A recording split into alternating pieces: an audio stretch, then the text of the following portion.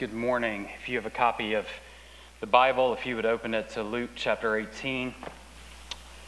Luke 18, beginning in verse 15. Julie read a moment ago. We're going to try to do this through this series to have somebody read the scripture passage ahead so you could even go ahead and turn in your text there as we begin. If you will bear with a few voice cracks this morning, and perhaps a few tears along the way. And definitely a tired preacher. I think it will definitely be good for me to be here, and I hope it's not terrible for you, all right? That's the goal this morning. To make matters worse, I remembered, or was visible this morning when Julie read the passage, that I prepped to preach a sermon on the wrong text this morning. So I have a wonderful sermon on the blind beggar for next week already prepared, but we're going to consider a new passage together this morning. And if you're here for the first time and you're like, that is the worst introduction I've ever heard for a sermon, let me put a bit of context. Last week, right before the first service began, I got a call that my dad died. I'm an only child, and this has been a tough week. I certainly would extend thanks to many who have loved and cared, and don't want you to think, well, good grief, man, that church is ridiculously hard to Matt to make him preach the week after that happened. There were an abundant amount of people that could have stood here this morning. I'm doing this as much for me as for you. And you think, well, why? I mean, why preach the next Sunday? I think there's certainly something that can be said for muscle memory, right? Just doing the things that we know to do that helps stabilize us. I think there's also something to setting the example of suffering well that I feel a responsibility for. But I think there's also something just really good and beautiful for us about training ourselves to anchor in the truth of God's word, right? That not merely, I was thinking about the wrong passage this week, but I think it holds true for this text. I was reading Luke 18 and thinking, it'd be really great if these were verses on suffering, processing pain, or death or loss or grief, and they're not. And one of the things that I've just been mindful of this week is the anchor of God's truth. That story is way more important than my story. Like, life isn't about me, and kind of sadly, life isn't about you either. There is a bigger and richer and more significant story that we have to train ourselves to anchor in. If not, the catastrophes of life get us way off track. So I think there's something really beautiful about saying, this passage really isn't about me. It's not about loss. It's not about death. It's not about any of that. But it is about what God is ultimately doing in the world. And that story, I think, gives us purpose to experience our micro stories that come and go and change a ton. Last week when I showed up on the scene, there was a deputy sergeant there at my parents' house, and had just this really good moment where he kind of took me outside and put his hands on my shoulders and said, "We're going to make it." Right? And he kind of mashed the button to turn his recording off. And there was like this, hey, step outside of your experience, settle down, and just do the next right thing. And it's going to be okay. And the next right thing this morning is to preach this passage from Luke's Gospel. We got a little bit off track last week. I am indebted to Donnie. Donnie got a call 30 minutes before last week's sermon to preach, and he stepped up and covered the text. We got a little bit off track because I'd intended to cover through verse 17, the 15 to 17 section. These are fairly arbitrary breaks in the text anyway. Each of these chunks, they could be standalone units, Or we could combine them in a myriad of ways. It seems a bit like Luke has just pieced together various episodes, and there's not really like a coherent thesis in Luke 18 that's connecting these various stories, but we're packaging together some scenes. So the breaks are fairly arbitrary. This morning we've got a combination of two people, or two scenes of people, that I think is interesting or helpful for us to kind of line them up side by side. If you're taking notes, verses 15 to 17, we get a person or a group. And then in the passage that follows, in verses 18 to 30, we get another very specific person. Neither of these are named in the text for us, but they're demonstrative, or they're visual representation of two groups. And I want you to imagine this morning if we did a lineup, and it would be a simple lineup because we've just got two groups. We put the character of verses 15 to 17, the infants that are brought to Jesus. And then we juxtapose that with verses 18 to 30. We have this rich young ruler. Okay? And we just hold them up side by side for you. And I were to ask you a question like, which of these do you think is in the kingdom? Who would you pick? Which of these is the example of kingdom living? Which would you pick? Well, those of us that have been in church for any length of time would say, well, it's going to be the unlikely one. But on the surface, the answer is clearly obvious. The rich young ruler, this leader, is the one who embodies life in the kingdom. And infants are the outsiders. But Jesus flips this for us in the text. I want you to look in chapter 18, verse 24. There's a kind of summary statement given, and it's given in the context of this rich leader. Jesus summarizing his response in verse 24, he becomes sad. We'll comment on that in a minute. But Jesus puts kind of a blanket summary statement. He says, how hard it is for those who have wealth to enter the kingdom of God. In your worship guides this morning, this week's passage or sermon was entitled, How Hard It Is, taken from verse 24.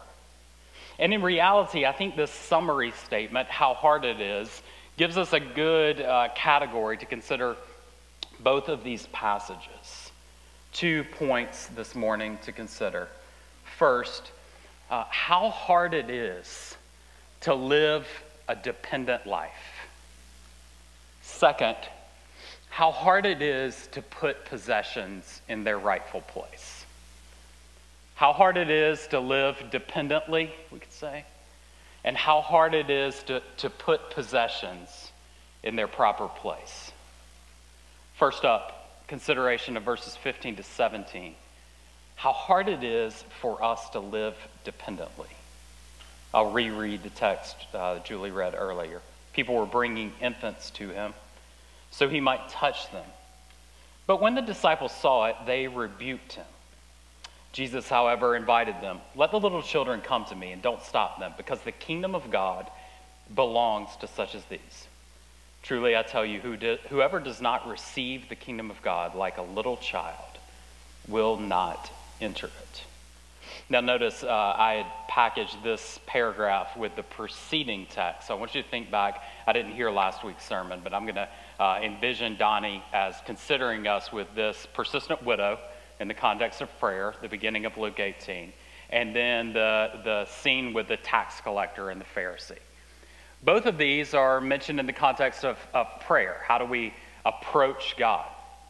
And my initial intent was to consider the little infants in verses 15 and 17 as a kind of a summary for us of a life of dependent prayer, a life of dependency on God, that we would humble ourselves like little children. Granted, verses 15 to 17 don't explicitly mention prayer, but they do describe the process of coming to Jesus, of which prayer is emblematic.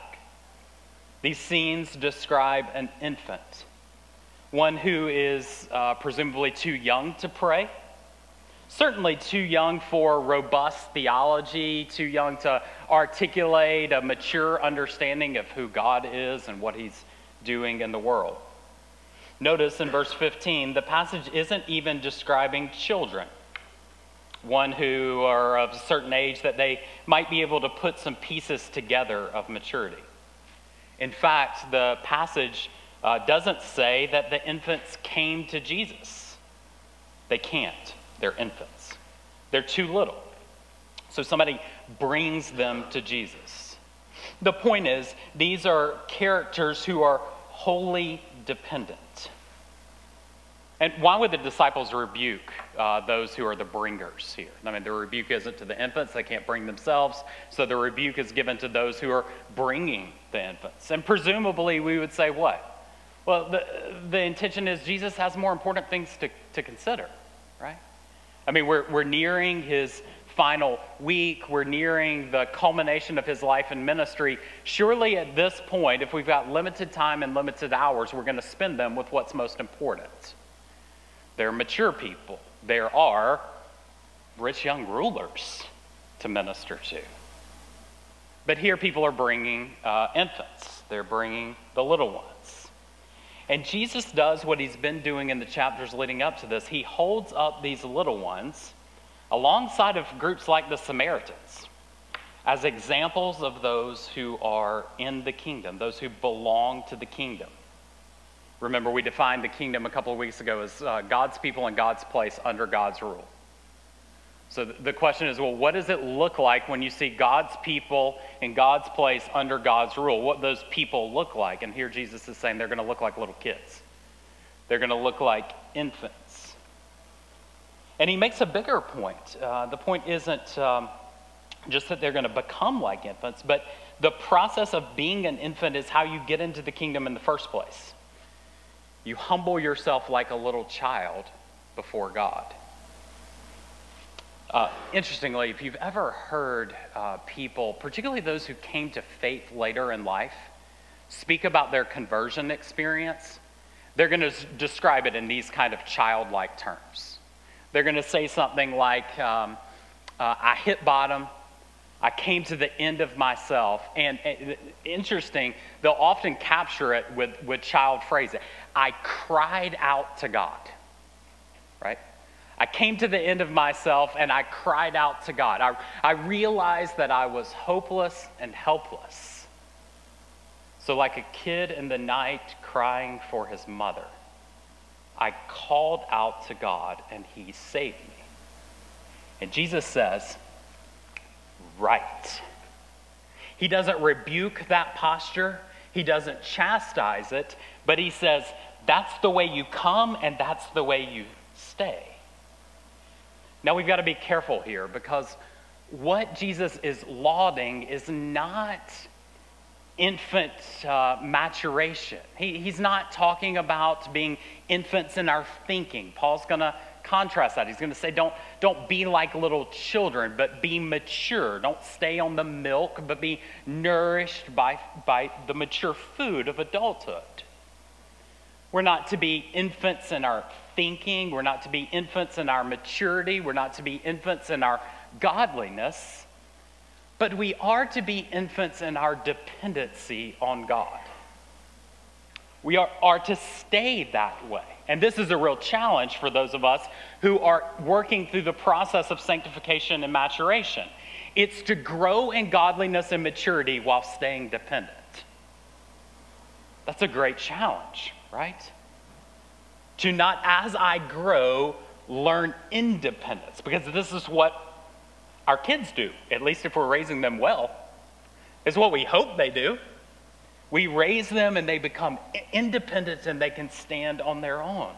And here Jesus is saying, nope, that is not what I want. I want mature men and women, mature thinking, mature character, mature doctrine, but the humility of dependent infants. And I think packaged with what was before it, what's the best way to know if you're a dependent infant? Your prayer life. The best way to know is your prayer life. Can monitor it in all sorts of other ways, but the best thing, the best gauge for you is going to be, are you the kind of person that cries out to God in prayer? The prayer closet of kingdom citizens is a symphony of crying kids. Now, we don't like that sound, right? In fact, many of us are thankful that there are people in that back room attending to crying kids, so we don't have to listen to it right now. And so we intuitively think that's what God wants as well. Surely the cries annoy him. Surely he would rather us have some peace and quiet, to suck it up, to get our act together, to press on. But that is not God's posture towards dependency. He is actually drawn to crying kids, because he knows that our crying out to him shows that we need him. And he'd rather us cry out in need than suck it up and live life apart from him. But this is hard. And it's hard in comparison or in contrast to the second thing that's hard in our text this morning. And that is really hard to put possessions in their place. Verses 18 to 30, I'll reread this paragraph again as well. A ruler asked him. I mean, notice the contrast here. We come off the heels of infancy, and here we've got a ruler. They're too far apart. Good teacher, what must I do to inherit eternal life? Why do you call me good? Jesus asked him. No one's good except God alone. You know the commandments. Do not commit adultery. Do not murder. Do not steal. Do not bear false witness. Honor your father and mother. I've kept these from my youth, he said. And when Jesus heard this, he told him, you still lack one thing. Sell all that you have and distribute it to the poor, and you will have treasure in heaven. Then come follow me. After he heard this, he became extremely sad because he was very rich. Seeing that he was sad, Jesus said, and then here's our phrase, how hard it is for those who have wealth to enter the kingdom of God. For it's easier for a camel to go through the eye of a needle than for a rich person to enter the kingdom of God. Those who heard this asked, then who can be saved? He replied, what is impossible with man is possible with God.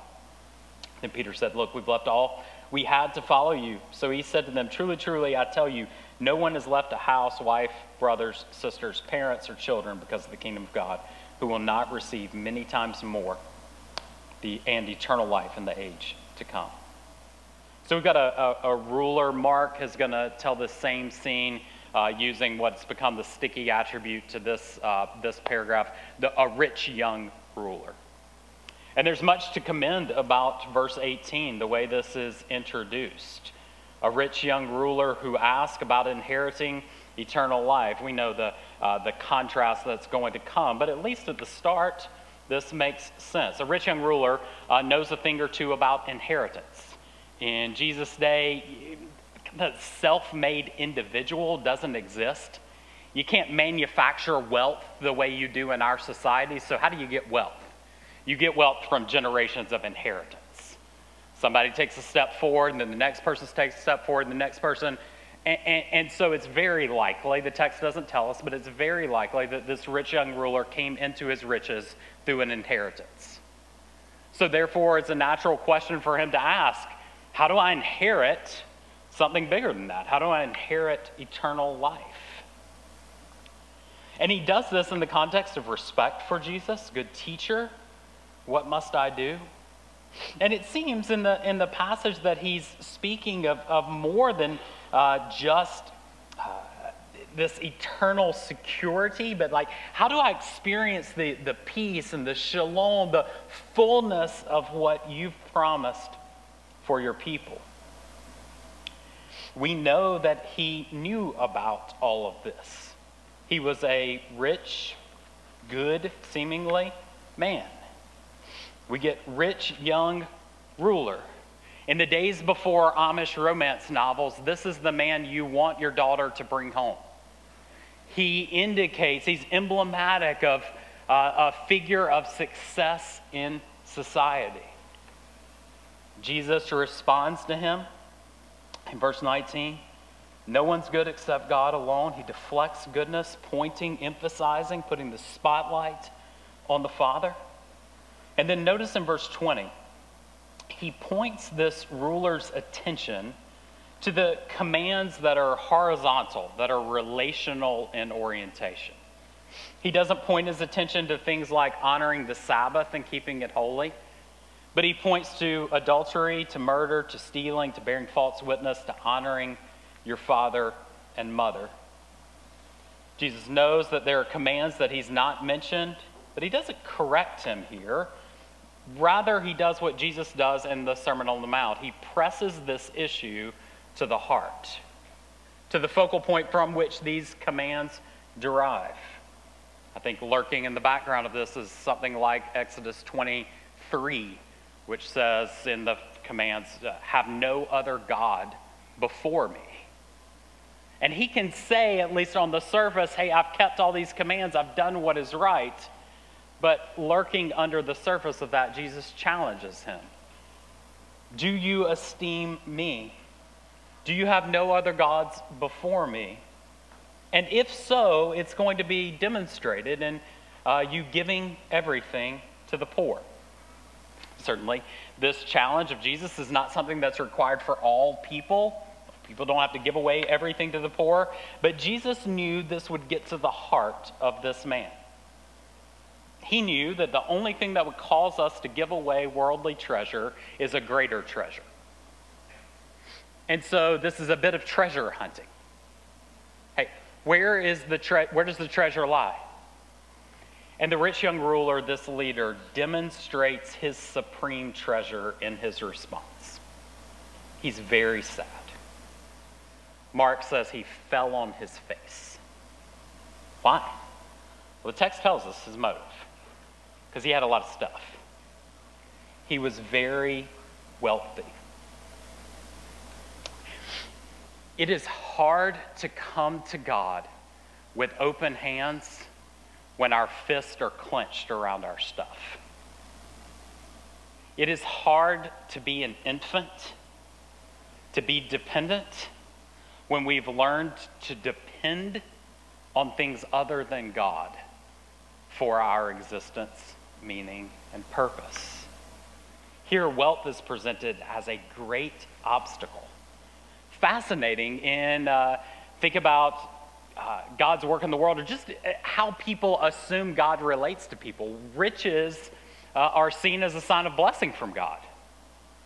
Hey, you've been blessed with worldly, so well, that means God's smiling on you. This seems to be lurking in the background with the interaction with Job.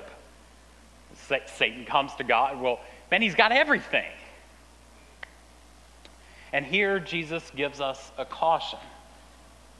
Riches are far more a temptation, a hindrance, and a diversion than they are an indication of God's favor. In fact, he says, it's like camels going through an eye of the needle. This is hard. If you are wealthy, you better watch out. And we could preach this point if I thought about it perhaps more. It's easy for us in these seats to think about relative wealth, to say, well, I'm not the one to whom this is directed. Everyone in the room is the to whom that this is directed. Relative wealth in the world's economy, we are all richly blessed, which means this is far more of a warning for us than it is anything else. Be careful. Even if you're living paycheck to paycheck, even if you're wondering where your next meal is going to come from, you are wealthy. And as such, be careful. It's going to be really hard for you to be an infant. It's going to be really hard because you're going to hesitate, you're going to hedge. There's going to be things tethering you to this world. You're not going to run to Jesus like a despondent kid. You're going to get caught up in the cares of the world. The rich young ruler wanted to enter, but he could not receive. And Peter says here, hey, we've done all you ask. We did it. We gave up all this. And notice Jesus' response in these latter verses. He says, yes, those who have will get not their best life now, but their best life later. The best life's going to come, but you're going to have to defer some gratification for a while. He's going to exalt you. You'll receive in full, as the text says. But it's going to happen in eternal life in the age to come.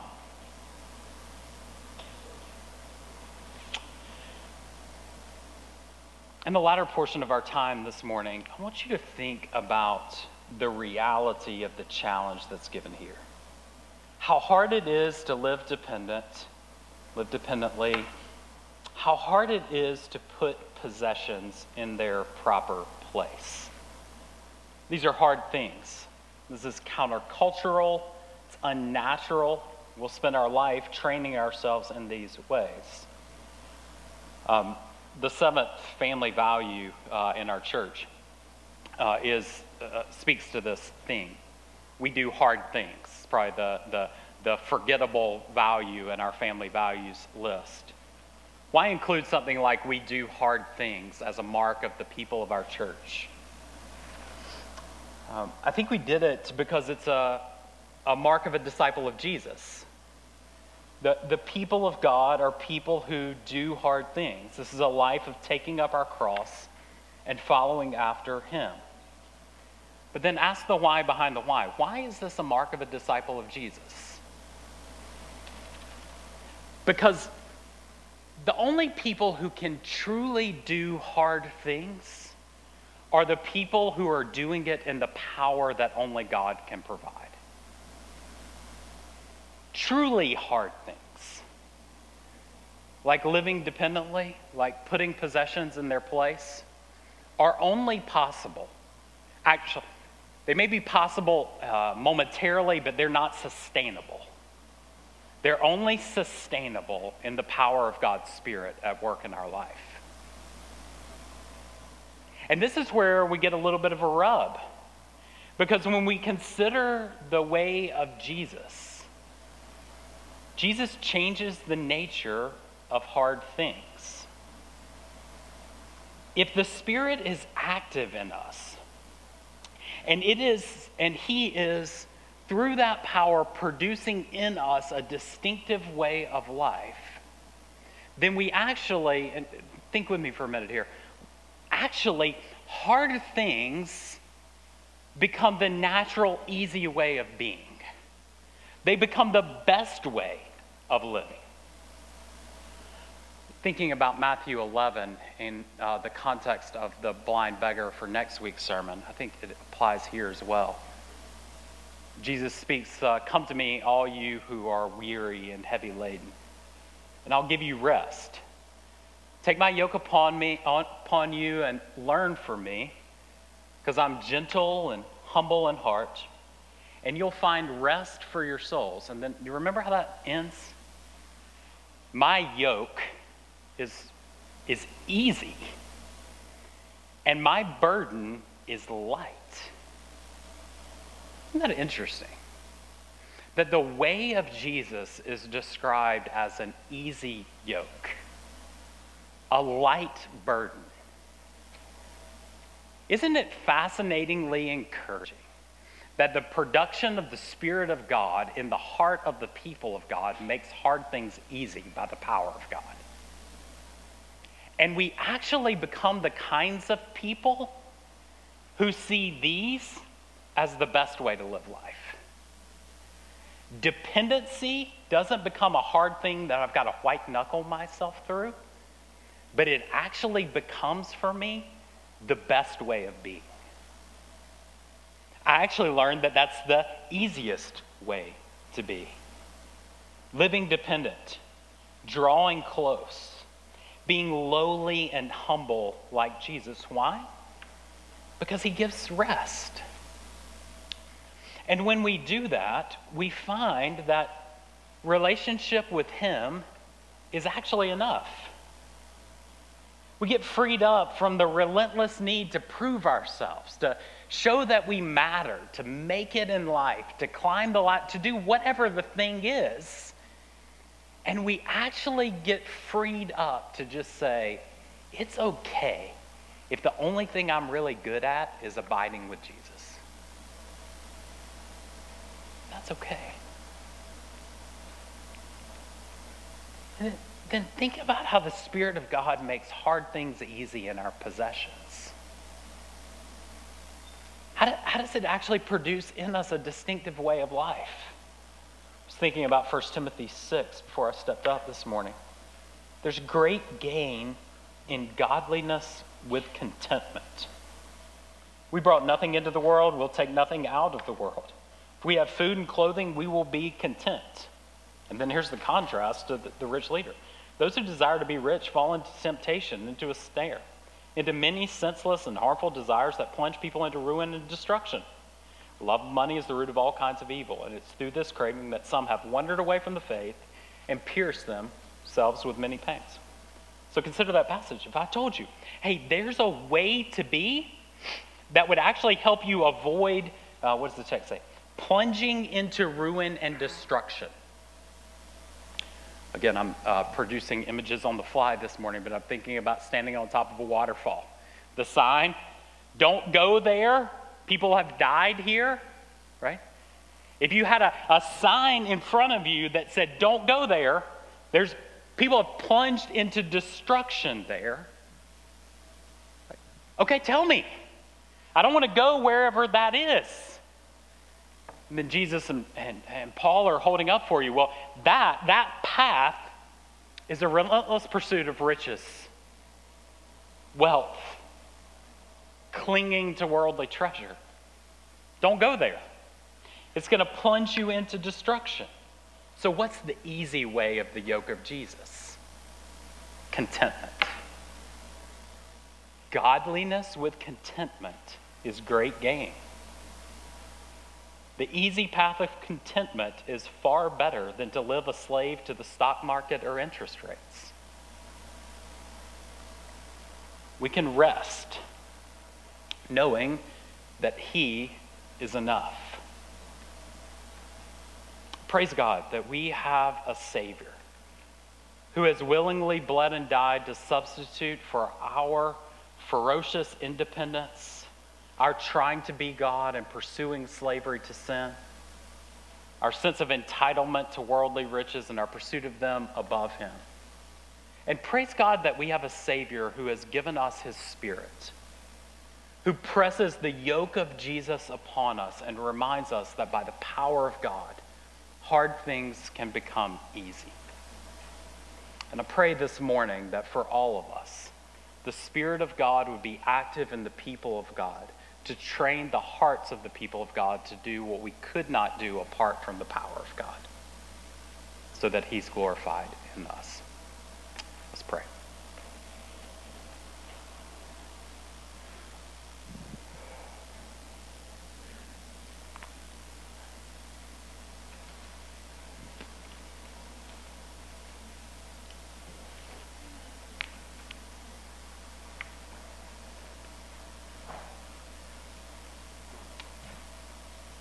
Father, thank you so much for the good gift of your Spirit. Thank you for an easy yoke. Thank you that you care so much about us, that you give us good warnings about what will destroy us.